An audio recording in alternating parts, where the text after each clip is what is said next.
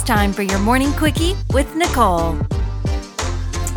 Good morning and welcome back to another Thursday quickie with Nicole. It is Brown Hair Nicole here today, and obviously I have a Starbucks story. I was just on a little mini vacay, so I obviously went to Starbucks while I was away. And also, just a side note, it is 100% thunderstorming outside, and as we've told you many times, our microphones pick up the outside world so much. So I figured it could be like a spooky vibe today when you hear the thundering. So if you're driving in your car right now and it's not raining and you hear the thunder, it's obviously on the podcast, not outside. But anyways, to the Starbucks stories.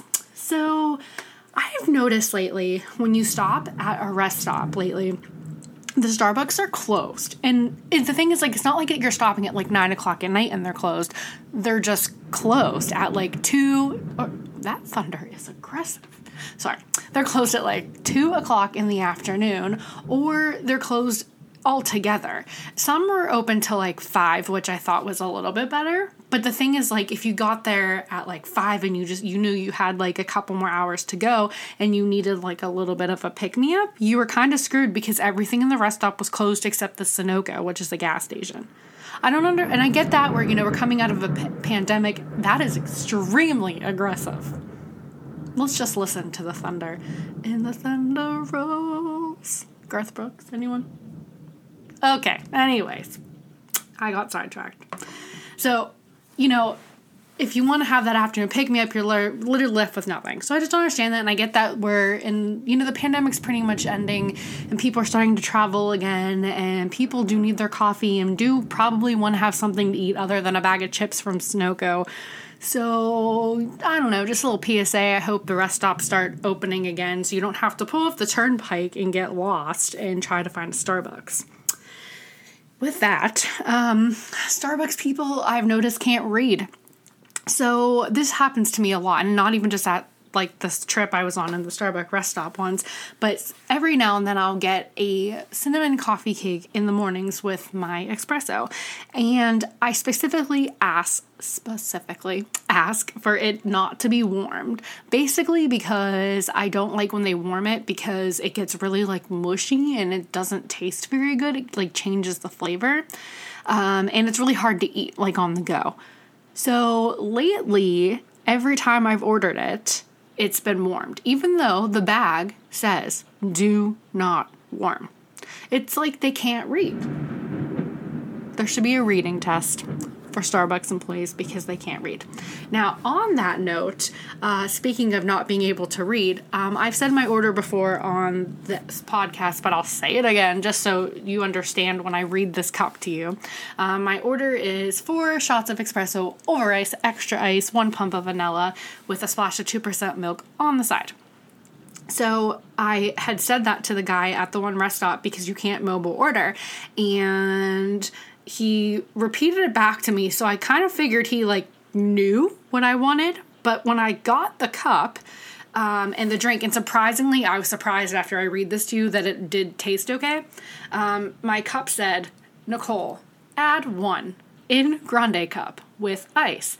Add vanilla syrup with light, with milk, with ask me, espresso, Q. What does that mean? Like, if I was handed that cup, I would be so confused. Luckily, the person making the drink said to me, hey, Nicole, how much vanilla syrup do you actually want? Because I cannot stand whenever they just add as much as they want. Because, again, I've told you before, I don't want a cup of sugar. I just want 1 pump of vanilla for a little bit of flavor to take away from the bitterness of the espresso. And the guy did end up putting the milk inside the drink, and I had a small panic attack, but it was okay because he only put a little bit in, and it tasted fine. And he also was running back and forth talking about how he was going to quit his job and that he hated that place really bad. So obviously I didn't want him to shoot up the place, so I didn't really complain. I just took it and go. And speaking of people who are crazy, me and Carly, when I visited her this past week, we were on the boardwalk in Ocean City I had to think where I was. And there was a Starbucks there, and obviously we needed our afternoon pick-me-up. So we went to the Starbucks, because of course we did. And little shout out to Matt K there, who was new at that Starbucks. And he was very confused when I was trying to order my drink.